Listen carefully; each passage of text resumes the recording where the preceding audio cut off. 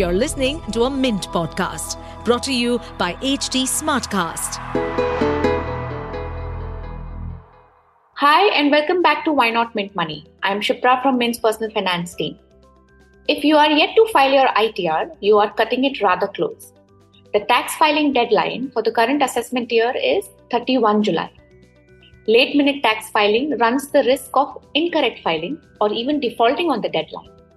For one, you may not gather all documents on time and miss reporting incomes, or on finding a discrepancy between Form 26AS and TDS forms, or between pre-filled information and the forms available with you, there might not be enough time left to seek a clarification from the IT department before the deadline. So to take the stress out of last-minute tax filing, I have invited Nitesh Buddhadev, who's a chartered accountant and founder of Nimit consultancy, who will run us through the major changes in tax filing introduced for the current year and the major aspects to watch out for. Welcome to Why Not Mint Money, a personal finance podcast where we help you understand basic money concepts and share strategies for you to build your wealth. So let's get started with your money journey. Hi Nitesh, and welcome to Why Not Mint Money.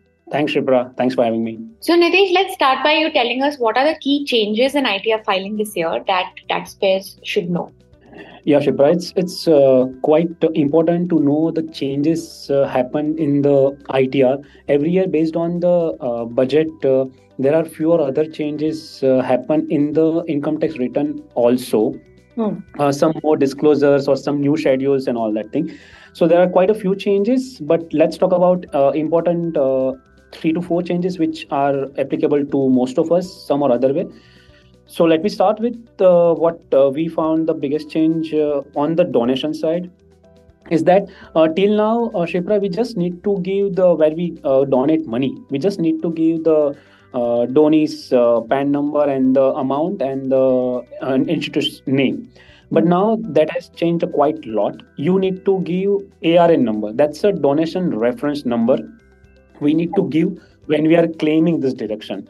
Now, the important question is that how we get this. This is not mentioned in the donation receipt we get for donating money. We get this form of certificate from the particular religious or wherever you have donated this money. They need to give you a certificate. On that certificate, this would be mentioned. And if you are not putting ARN number, the claim for donation which you do under ATG would be rejected. So that's one question here. Does the certificate come to the person right when they make the donation, or is it something that they need to actively ask the institution to give it to them? Yeah, thanks for asking this, Shipra. This will not automatically. It's not once we donate the money, what we get is the receipt. They can get this certificate from the donee. They have to ask for it, or there are institutions who are upfront sending this, but this happens after the end of financial year. So typically people would have received in sometimes in a June or late June or early July by this institute. If they have not received, they need to ask. Why? Because this institute also has to file all the PAN and all the details of whatever donation they have received during the year. Now, like we generate a Form 16 after the end of financial year, right? The same way they generate this kind of a certificate, and this has a unique reference number called ARN. And that ARN we need to put in our income tax filing against the donation we have made. So we have to actively ask if you have not if you have already got in June, and you need to put that ARN number. Right, sure, understood. Okay, yeah. So what are the other changes? Yeah, so Shipra, apart from this, the big change we see is on the crypto and VDA side. A separate schedule VDA has been added. So profits from virtual digital asset or crypto must be reported under this schedule. Along with this, on the intraday trading disclosures. So see, now I just want to remind here our listener that intraday trading will form part of your business and profession income, because this is a speculative, it's called speculative income. Till now also we were filing under the business and profession only, but now there is additional information required when there is a intraday trading. We'll call it intraday trading disclosures. Right. So when you have such kind of income, you need to give two additional details in your return: the turnover from intraday trading and income from intraday trading transferred to P&L account. So this needs to be separately disclosed. So this is in form of additional disclosure we are seeing that we need to do. And this is not to misunderstood with the FNO. FNO is a it's not called speculative income, so FNO would be always be separate. So this is typically applied to intraday trading of shares and securities only. Right. Along with this, Shipra, the last and the big change we are seeing this is, we know that now there is an old and new tax regime, right? On this front, if an individual or HUF can opt for alternate tax regime under Section 115 BSC. Now, when assessee is having a business and profession income, they can only do these changes once, right? So how government tracks this? So to track this, government has introduced three more information in form of, whenever you are opting in or opting out of any of the regime, right, you need to fill form 10I and you have to submit the detail that in which assessment year you have opted in or opted out from this regime, date of filing the return, and acknowledgement number of form 10I. So basically, here the additional requirement comes in terms of this three additional information, and by this they are tracking that if a particular assessee has opted in or opted out of a particular regime or not, and that's how they can track it. So this is something new things we are seeing in front of changes if we talk about. Right. Okay. On the crypto front, I have one question. I mean, we all understand what intraday active trading is, but for somebody who has done, say 10, 15 transactions in the whole year, where they just bought a crypto and they sold it, those kind of transactions, do they also need to file it or disclose it as trading activity? Yes, Shipra, very much. So what the new schedule VDA, the schedule name of schedule VDA, which is virtual digital asset. In this, see, the profit falls under a capital gain category.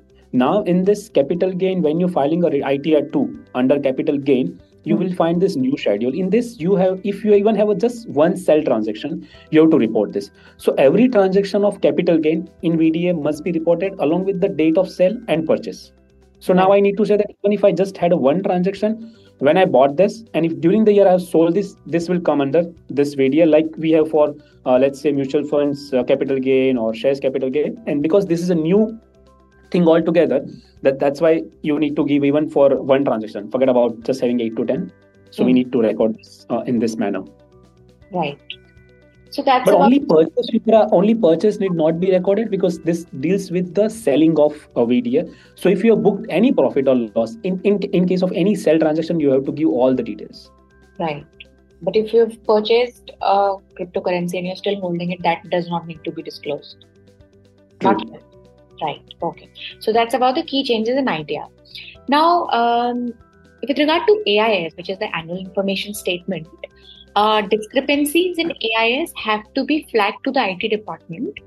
But since there isn't much time left to get resolution, because we only have 4 days left, if there are discrepancies in the AIS and between other forms, say Form 26AS or other TDS certificates, in that case, what should a taxpayer do?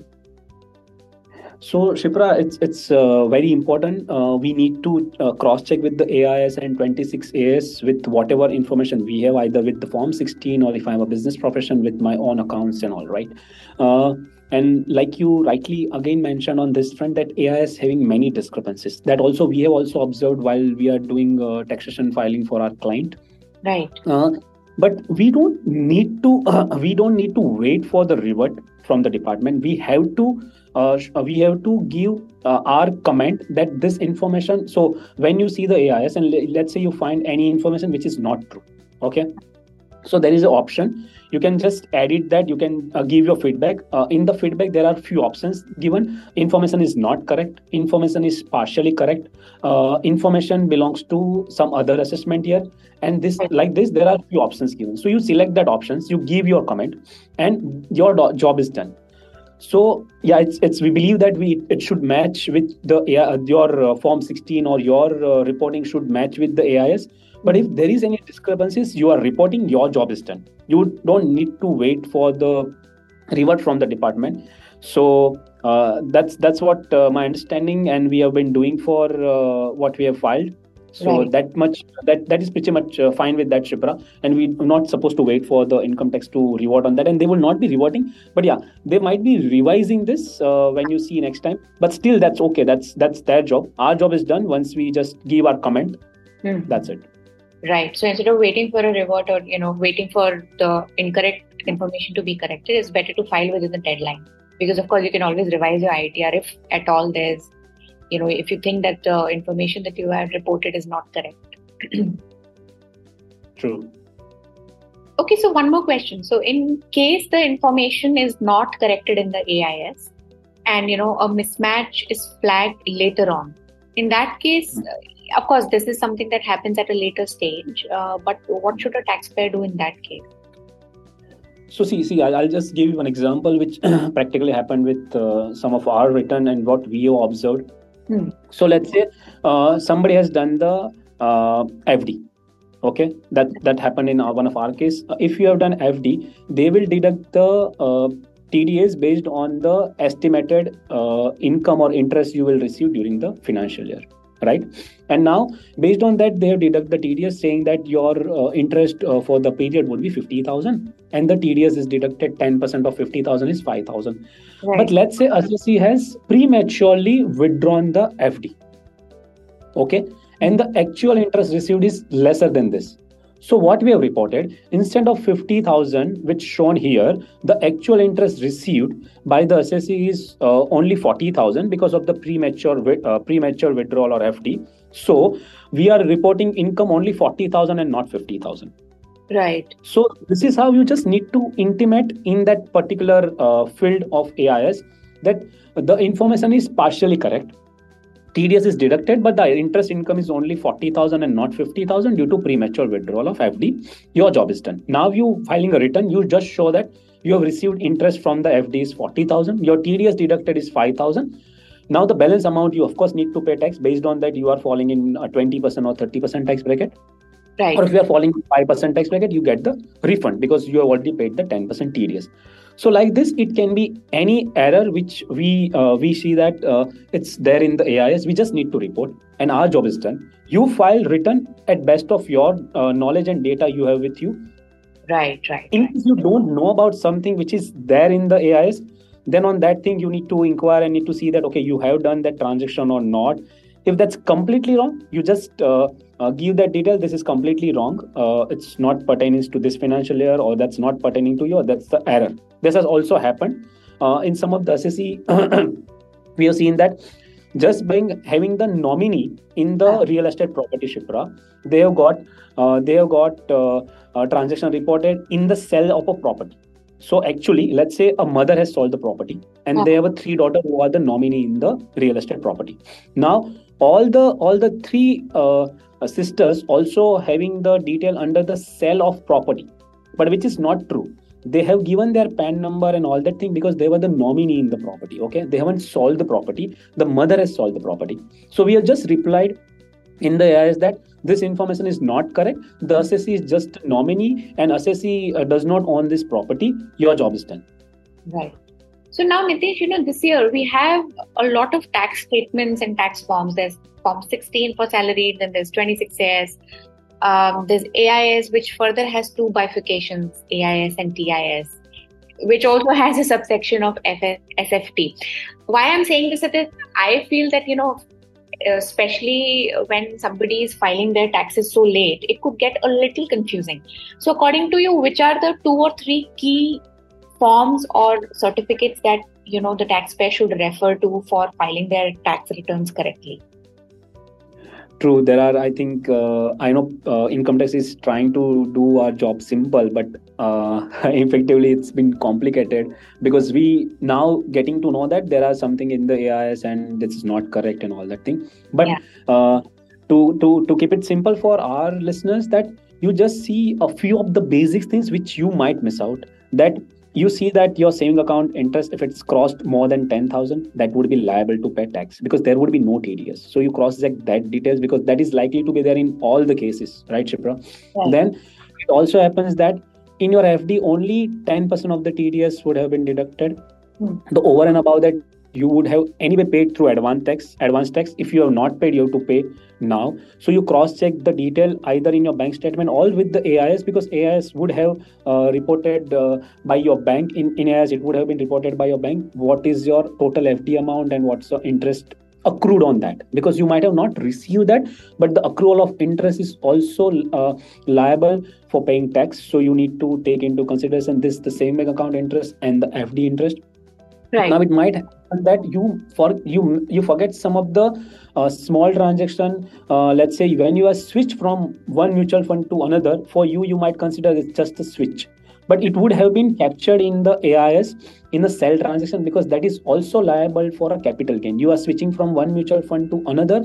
It's called switch for you. The money is not received in your bank account, but it is considered as a capital gain. If there is any profit or loss, you need to show this. This will also be captured in AIS. So ideally, I would say that you keep 26 as a quick glance on that. What are the TDS deducted? You just cross check with that. That's perfectly showing with your form 16 or the records you have. Or you also have a good glance or a good reference to your AIS, because AIS is capturing more detail than the 26 AIS. It's quite comprehensive. Right. So you go through 26 AIS, but you have a good view of overall AIS statement, and then only file the return. But yeah, if you are in too much of rush, at least file return before 31st, and you can always revise. Right. But at least going on a time. Right. Okay, so last question of today's episode. Now, what are the penalties of defaulting the deadline? Yeah, so ideally, I think we just, as you said, it's just 3 to 4 days left. Monday is the last day, and site might showing some stress, maybe tomorrow or day after in last 2 or 3 days. So ideally, you should be doing as early as possible.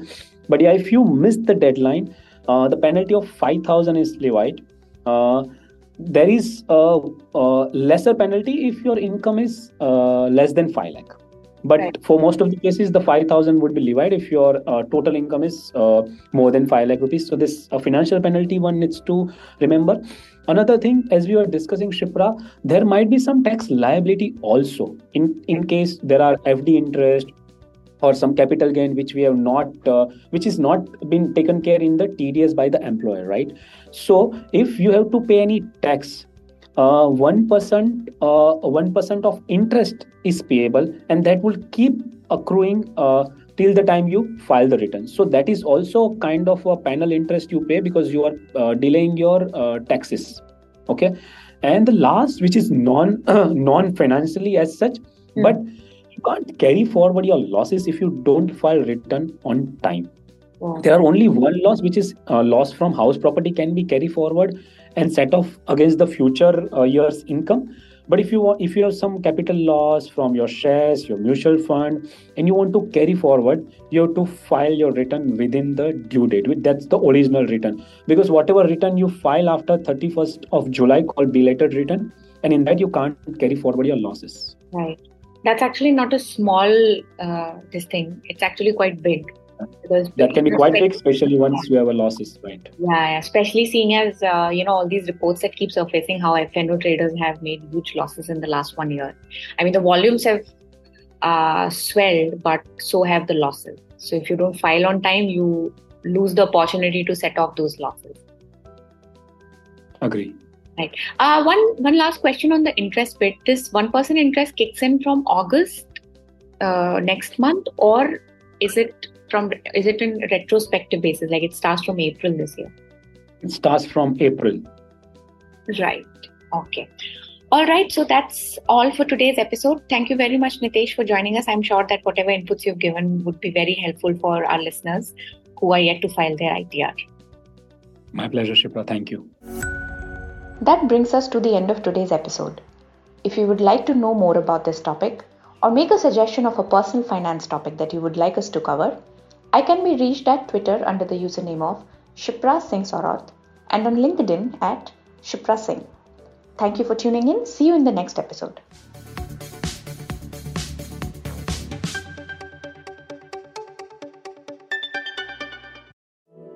To stay updated on this podcast, follow us at HT Smartcast on all the major social media platforms.